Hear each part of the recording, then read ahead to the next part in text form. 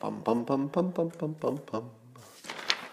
Bum bum bum bum bum bum bum bum bum bum bum. Yeah, it's true. Some days are better than other days. Today, it's really looking good. I'd like to start by giving you the Iowa election results. I believe they're in here, somewhere in here. I've got all the Iowa caucus results. No, I don't have them yet. But nobody else has them either.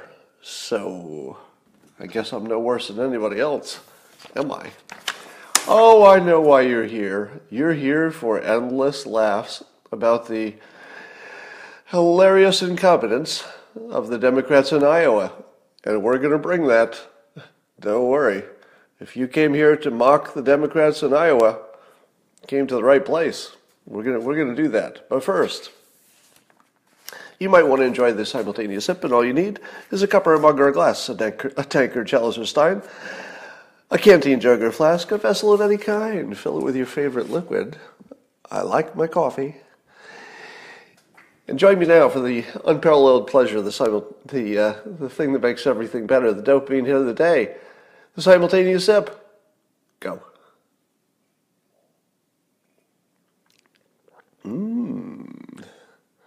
Tastes like caucus. All right, where to begin? So you all know that the Iowa results, the Iowa caucuses didn't go as well as anybody hoped. I don't know how long it's going to take before I stop laughing about this whole situation, but it's not going to happen soon. Let's just run through the jokes. The hardest thing I had, the hardest part of my morning today was organizing all the jokes, because I couldn't stop thinking of funny things about Iowa, and I started writing them down and tweeting about them, and I thought, my God, I've got too many jokes about Iowa. I'm going to have to organize these by alphabetical or something. But let's just run through a few. First of all, how long does it take to rig a vote against Bernie? I mean, really? Shouldn't take that long. Don't they just subtract a little from Bernie, add it to whoever they want? So I'm not going to say, I'm not going to allege that this is all a big way to rig the vote against Bernie. I will simply note that if you were going to bet, let's say predict it had a betting market, and let's say that a week ago the bet had been this. The bet is that if there's a major technical screw-up in the Iowa caucuses, so imagine this is a week ago and you had this option, and you knew there was going to be a big screw-up, or if there were a big screw-up, would it work against Bernie Sanders' interest or for his interest? Yeah, you know where I'm going here. It could be just a technical mistake, just like they say. Could be just the system didn't work as well as they'd hoped, and it'll take a while to sort it out. Could be. But why are all the mistakes against Bernie Sanders in one way or another? Is that a coincidence? It could be. It could be a coincidence, but it's a funny one. All right. So I got a question for you. How are the Iowa caucus results like the Bloomberg box? I'll let you think about it. How are the Iowa caucus results like the Bloomberg box? The answer? We're sure they both exist, but we can't see them. All right, moving on. If Democrats win the presidency and overhaul the healthcare system in the United States, will that involve any apps? Because I'm a little worried now about my healthcare system being run by the people who couldn't make an app that counts. Now, I'm no expert app maker. I've been involved in making a bunch of apps, but I feel as though counting is one of the easier things an app can do. Now, I know it has to count and put them in different buckets, but it's still basically counting. Now, there's some reporting, and I don't think you should assume that anything is accurate in the first 24 hours, but there's some reporting that maybe the problem with the app was the volume, that too many people used it at once. To which I say, nobody saw that coming?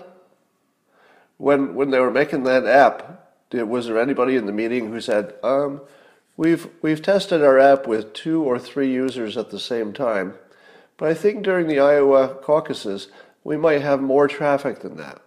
Do you think we should make sure that we're architected so we could handle lots of simultaneous traffic?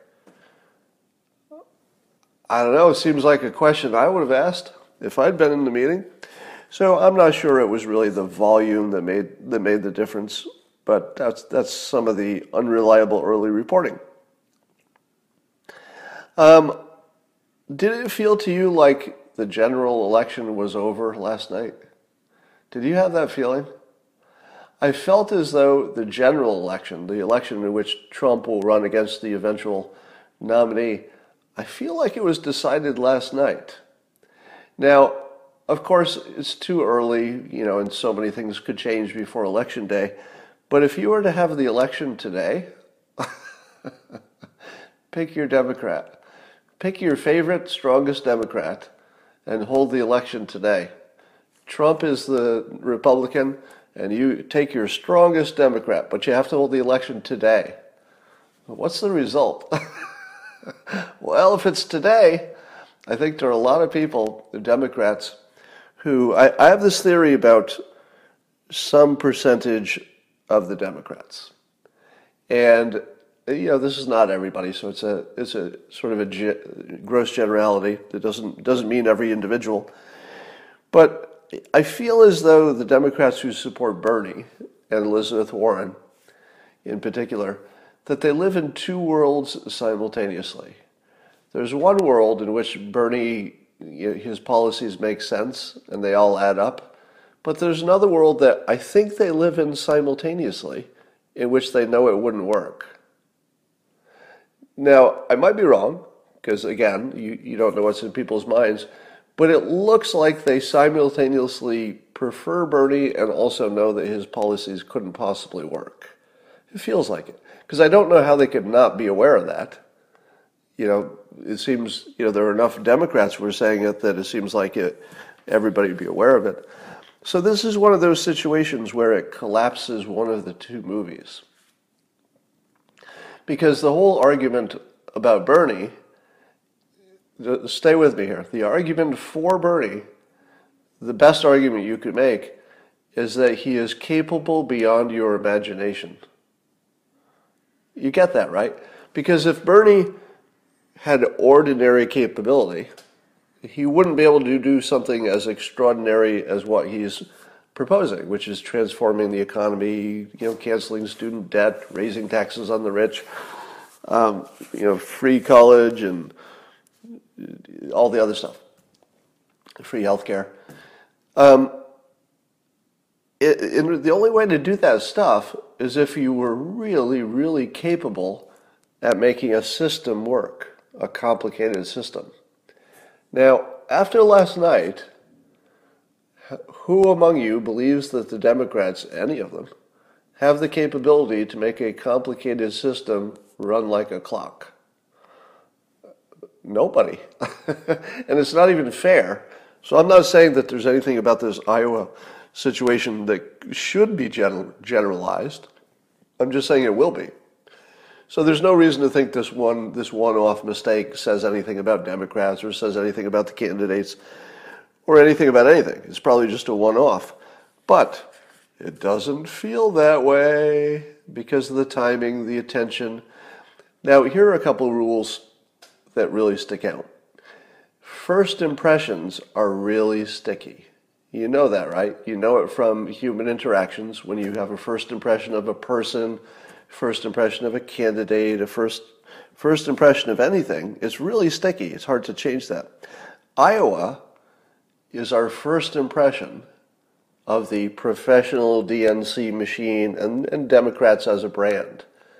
Our first impression was complete failure. First impressions are really, really sticky. This thing is going to dog them. If this had been let's say the fourth state, it kind of wouldn't matter, would it? It's only because it's first that it has this big hold on our imaginations. The other thing that captures our imagination is exceptions. You don't remember or note things that are just the way they're supposed to be, because your brain can't process everything that happens. It's only looking for exceptions. So Iowa is two things that are the worst things for the Democrats. It's first, so that first impression for the season is sticky, but it's also a weird exception. And it really captures your imagination, and we're really going to look at it as an exception. It's like, what went wrong? Why are they doing this? Lots of questions. So all of our focus is at least until there's another primary, are just drilled down onto the exception and the fact it was first. The general election might be over, because this is such a damning thing. Let me ask you this. Let's say a genie appears and finds a typical Democrat voter. Maybe it's a Bernie voter, maybe it's an Elizabeth Warren voter, but it's just a voter for the most progressive policies. And the genie says this: there's going to be a system in this country, I won't tell you which one. The only thing you get to decide is who gets to run the system. Do you want a Democrat to be in charge of running it? Let's say with the efficiency that Democrats run major cities in this country, or the efficiency that they ran the Iowa caucus. You can have a Democrat, or you can have a Republican. Even if you're a Democrat, who do you want running the system? Remember, you don't even know what the system is, so you don't know if it's one you like or one you don't like, but you do know you want it to run well, whatever the system is. As a Democrat, who do you pick if nobody's watching, so you can just be honest, who do you pick to run your complicated system? Probably a business person, probably somebody with a lot of experience. I feel like Republicans, because they just sort of chug along doing things correctly, they don't quite get as much, I don't think Republicans get as much credit as they earn by simply making things run smoothly. The GOP has a pretty well-oiled machine, and I think people are noticing. Now, here's another irony, because and the simulation is just serving up all kinds of delicious things. Who was the one Democrat who was running for president who could have made an app that worked? It's the only one who didn't go. Mike Bloomberg. Well, okay, somebody said Yang. Yang could have made an app that worked. Yes, that's correct. But Bloomberg certainly could have gotten an app working, because he has a quadrillion-dollar company that makes apps and software and does lots of stuff for its own purposes. I think Bloomberg could have made an app that worked, but I don't think anybody asked him. And Yang could have too. Yang had one of the best responses, basically suggesting that he's the kind of president that would make this sort of thing go away, because he knows technology. So that was good. All right. Here's contrast is another persuasion concept that comes into play. And imagine, if you will, that you're looking at the Iowa, let's say the digital part of the Iowa caucus. Who do you compare that to just automatically in your head? What's the natural comparison? Because we always compare things. You can't turn that off. We are a comparing, pattern-looking kind of species. So in my mind, I somewhat irrationally compare the Iowa digital app people to the Republican effort that I know that does digital stuff, and I think of Brad Parscale's group. Now, Brad Parscale is head of the campaign, as I understand it, but their digital part of their campaign is considered the most world-class, amazing thing that's happened in the history of this stuff.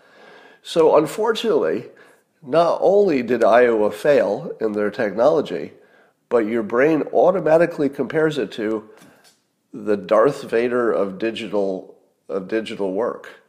I mean that in the good way, not in the bad. The good Darth Vader reference, meaning that Pascal, he's like a monster of competence and success in that field, and unfortunately, he's going to be the natural comparison to this little failure. So I loved what the Trump campaign said about this. Now, the quote I'm going to give you was not attributed to anybody specifically. I pulled this off of Fox News website. But the quote from the Trump campaign was, quote, Democrats are stewing in a caucus mess of their own creation with the sloppiest train wreck in history. Oh my God. Who wrote that sentence? I'm going to read that sentence at least 2 more times because it's delicious.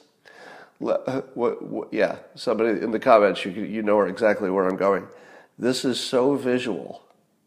It's not just visual, but feel the words. Feel the sound of the words and how perfect the sentence is. Now, I assume this was a written statement, it looks like. So I'll read it again. Democrats are stewing in a caucus mess of their own creation with the sloppiest train wreck in history. Do you know what's right with that sentence? Everything. Everything. Whoever wrote this sentence knows how to write a sentence. This is a 10 out of 10 for a sentence. See, what's right about it is it's very visual. So you can see the train wreck. But when they add a sloppy train wreck, you almost can hear it, can you not? If you imagine a train wreck, the first thing you imagine metal and steel, crash, crash, crash. That's what a train wreck would sound like. But when they add sloppy, it almost sounds like dropping a bunch of watermelons on a hard floor. Just like falling apart, sloppy. So there's something about the word sloppy that modifies train wreck in a way that's just genius, frankly. And then it also says Democrats are stewing in a caucus mess. You can actually see the stew in that sentence. You can actually see it. It's like this big pot of ugh, and they're in there and they're just soaking in the bile, in the stew.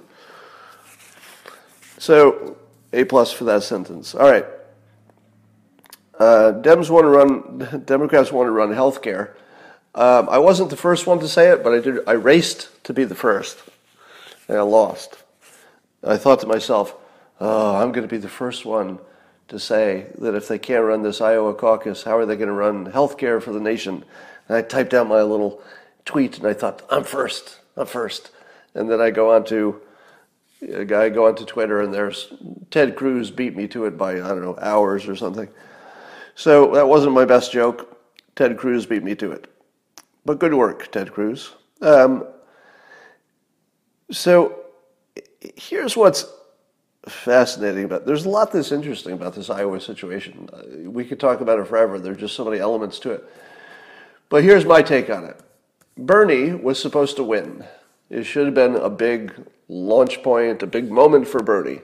And then Bernie would go to New Hampshire, and presumably because it's close to Vermont, he would win again.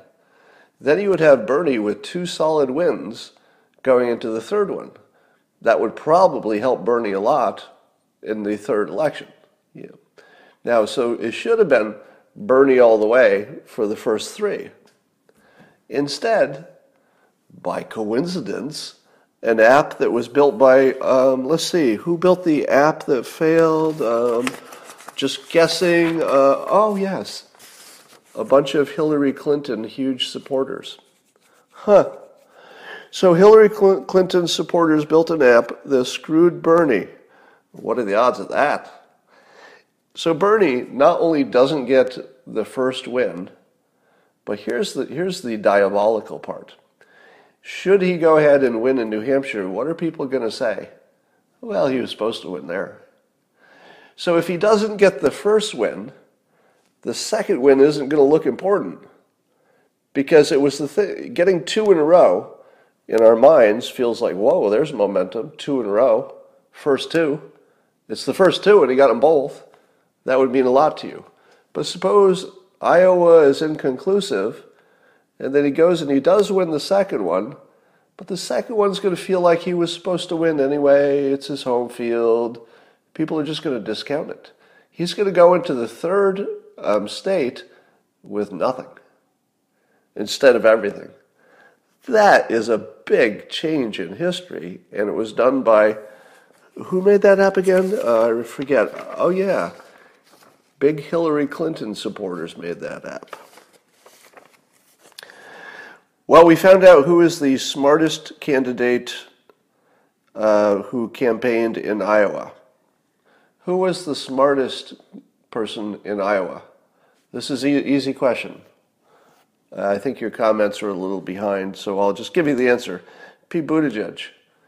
Let me give you this advice. Should you ever find yourself in a situation where there's been some kind of a contest or a vote and you're in it, and the result is ambiguous, and it looks like it might always be ambiguous, what should you do in that situation?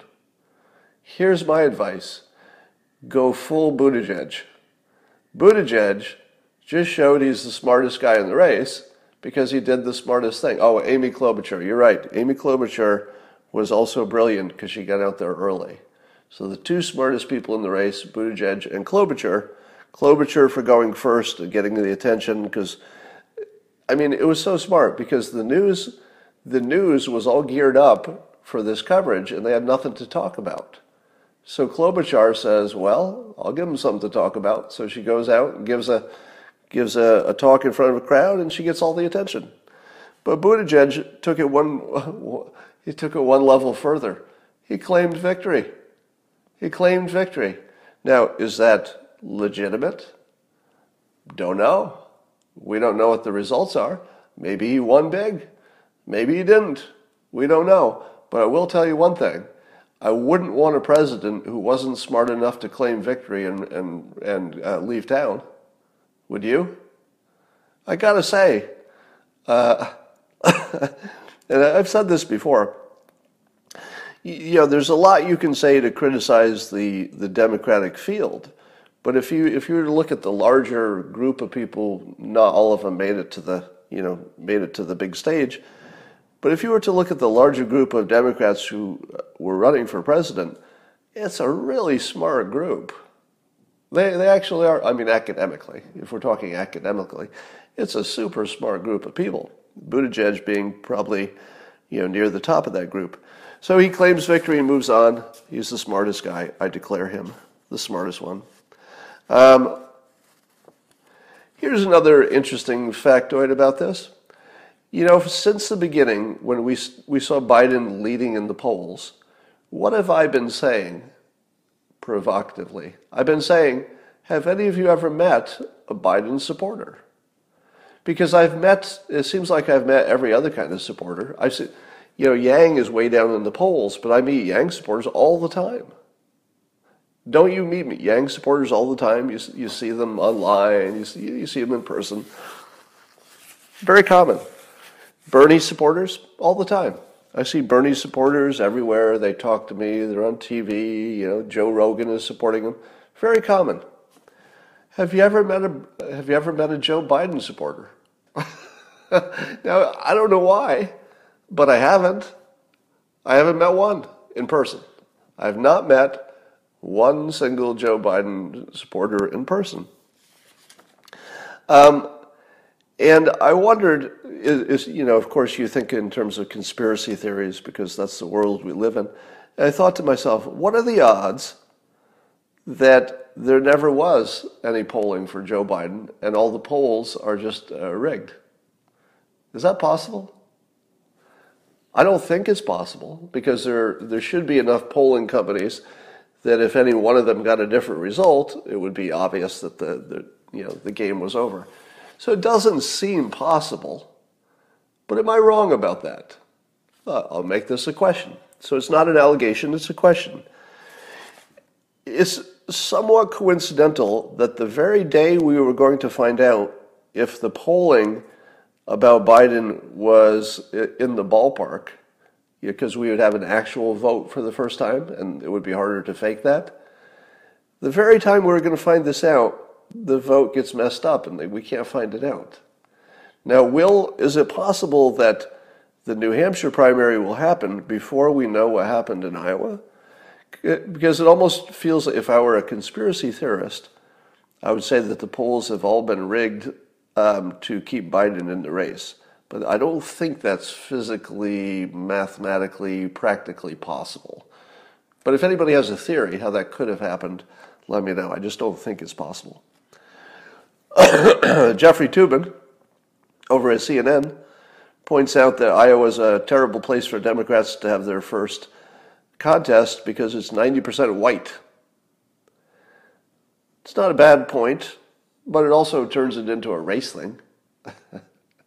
And I don't think you can ignore that. I mean, it's a reasonable thing to say, especially for the first one. It's reasonable to say that your first one should represent the country and not have crazy rules and stuff. So the point is well taken. But why is it everything turns into race? The Democrats have a terrible problem with their own philosophies because they have to grapple with their own problems of being woke enough. All right, here's a very interesting comment by Twitter user Bonsai Sharma, who points out to me and sent me a video of Joe Biden. He was leaving some retail business in Iowa before the votes, and somebody asked him about his chances, and Joe said that he'd survive, that he would survive Iowa, and I thought to myself, well, there's a winner. That's how winners talk. I'll survive? What kind of a statement is that? Now, as Bonsai Sharma points out, I have taught you before that people reveal what they're really thinking in their choice of words. In other words, if you look at the full sentence, it could be that the sentence says one thing, but when you look at the choice of words, they're actually telling you something else. And in this case, it's an unusual choice of words to say survival. Survive isn't a winning word. It's not what candidates usually say. They say, we're going to do great, we'll get our share of votes, we're going to win it in the next one, we're just getting stronger. That's how normal candidates talk. But Joe Biden actually used the word survive. And Bonsai Sharma points out, correctly I think, that that's a strong indicator that what he's thinking about is his own mortality. And remember, we know that because he brought it up. We don't have to read his mind. When he talked about who he would have for a vice president, he said somebody young because he's an older guy.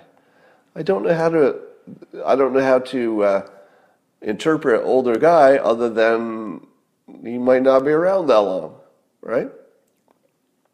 So I think Joe Biden is literally thinking about surviving more than he's thinking about winning. So that's a bad look. Chris Matthews over on MSNBC basically said he thinks that if Bernie is the nominee, that the Democrats have no chance at all. And I don't know, if you see people like Chris Matthews, who is no Republican, if you see him saying that Bernie is just like I think he likened him to an old man in the park with communist or socialist literature. So even the Democrats are pretty sad now. Did you catch the news about Adam Schiff when he was giving his closing argument there in the impeachment, which it feels like it's already over, but it's not. And he was using a hypothetical, saying that if Trump is allowed to continue in office and he gets emboldened by not being impeached and all of his quid pro quos, that he, quote, could offer Alaska to the Russians in exchange for support in the next election, or to decide to move to Mar-a-Lago permanently and leave Jared Kushner to run the country, delegating to him the decision whether they go to war. What? Now, his point, of course, is that presidents need to have limits, and that if the president can do anything that's not illegal, and apparently it wouldn't be illegal, according to Schiff, to offer Alaska to the Russians in exchange for support in the next election. But I have to ask myself, is that something the president can do? Can presidents sell off states? I'm not an expert in this, but I don't think a president can sell off a state, even if they want to, even if they get a good price. I'm almost positive you'd have to get the Congress involved. Am I wrong about that? And wouldn't the public have something to say about, and maybe the Alaskans themselves might have something to say about selling their state to Russia? Now, of course, Schiff didn't mean it literally, but if he didn't mean it literally, why is he saying it? Because he's doing what should be a credible argument in front of the public in the most solemn situation you could ever have. If it's solemn and important and it's in front of the Senate, in front of the country, is he supposed to just make up crazy stuff? Right? I don't think he's supposed to make up crazy stuff. Anyway, here's what I think will happen. Because you know that facts and truth don't matter, I think you're going to see that the Adam Schiff, his statement about the president hypothetically doing that, is going to quickly morph into Adam Schiff saying we should sell Alaska to Russia. Do you see that happening? Even though he was talking about a potential future Trump doing it, it feels like the topic is getting paired with Schiff, not Trump, because Trump didn't have anything to do with it. It's not something he talked about, thought about, joked about, tweeted about. He has nothing to do with it. But you see Adam Schiff talking about it, and you see the topic, and you say to yourself, does Adam Schiff want to sell Alaska to the Russians? Does he think that's possible? Of course not. But he's pairing himself with that idea, which is crazy. Here's a little update. I was reading an article in NewYorker.com about China disallowing some translated books into the country. So first the books get translated and then they're published. And I'm reading this article and it turns out to be about me. I hate it when that happens. Sometimes I just want to read the news about other people, and I read the news like, oh crap, this one's about me. And the news was this. My book, Win Bigly, is being banned in China. That's right. China finally figured out who I am. Now, I don't know how long ago they figured that out, but it's probably no coincidence that mine was on the list of books that got banned. Now, when I say banned, I don't mean that they say that explicitly. Apparently, the way they do it is my book has already been translated and is ready to go. And they just put a hold on it forever. So that's how they ban it. They just don't execute and put it into the market. So that's the report from the translators that mine is in that category. And the reporting said it's they don't say why they do it, but it's obvious it's the trade war. To which I say, no, that's not that obvious. I wouldn't say it's just the trade war. I would say it's because I've hashtag fentanyl China into existence. I would say it's because I have argued in favor of decoupling.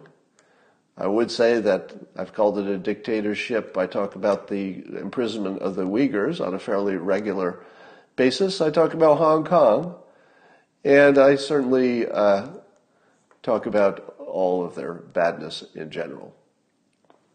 And of course, now the virus, the coronavirus. So I don't know how many reasons China has to ban my book, but I've given them quite a few. And now that I'm on their radar, hi China, hi. I am going to fuck you up. You think I'm done, China? I'm not done. I'm just starting. Just getting started. And you fuckers are going to find out later. All right, so now me and China, it was personal when they killed my stepson with fentanyl. But it's a little bit more personal now. So if you think I was going to go hard at them before, well, you haven't seen anything. Gordon Chang, who's an expert on China and things over there, is speculating, and I think it's speculation. He says it with some confidence, but it sounds like speculation, that China might be overwhelmed with the volume of coronavirus victims and dead bodies, that the count is low because they just can't count them. Because people are dying at home because there's no hospital to go to. So if somebody dies at home because they couldn't go to the hospital, how do they get counted? If the system is overloaded, there may be no way to know. So we're still waiting for that. Here's a question I have. Didn't China complain that the United States wasn't helping? I think we've offered help, have we not? But as long as they're sending fentanyl to this country, I have mixed feelings about helping them with this coronavirus. I think for humanitarian reasons, if we had a way to do it, we'd have to do it. And I'd be okay with that. But I hate helping somebody who's actively trying to kill you. It's a hard one, but your morality might require that. All right, what else we got going on? Let me make sure I've hit all of my exciting topics. I think I have. Getting there. So Nicole Wallace over on MSNBC once again spread the Fine People hoax on TV. Amazing. What do you make of somebody like Nicole Wallace still saying that the president called the neo-Nazis in Charlottesville fine people? It's the most widely debunked hoax of all time. You could probably find more links debunking that hoax, and easily debunked. Just show the video, show the transcript. I mean, it's right there. You don't have to be a researcher to find it. And she still says it like it's true. And I actually can't tell if she thinks it's true. This was a tough one. My guess is that she believes it because it would be way too professionally embarrassing to say something so obviously false if you knew it was false. So I have to think she actually doesn't know, which tells you what kind of a bubble she's in. All right, other big news, and this is not happy news. Most of you have heard by now that Rush Limbaugh has announced that he has lung cancer, and apparently not early stage, so it sounds like it's pretty bad. And he's going to try to work as he can while treating it, etc., so he'll miss some work. And it was very interesting to hear people talk about him. A number of people who are weighing in to say nice things about him. And one of the words that I keep hearing is generous. How generous he was. People talk about how talented he is, etc. He's wildly talented. But generous is an interesting word. It's one of the words that, if you're that age and people are, independently describing you, and just on their own, the first word they think about you is generous, boy, you've lived a good life. I mean, you've done something right. If the first word that people think about you after 69 years of life on this earth is generous, that's pretty good.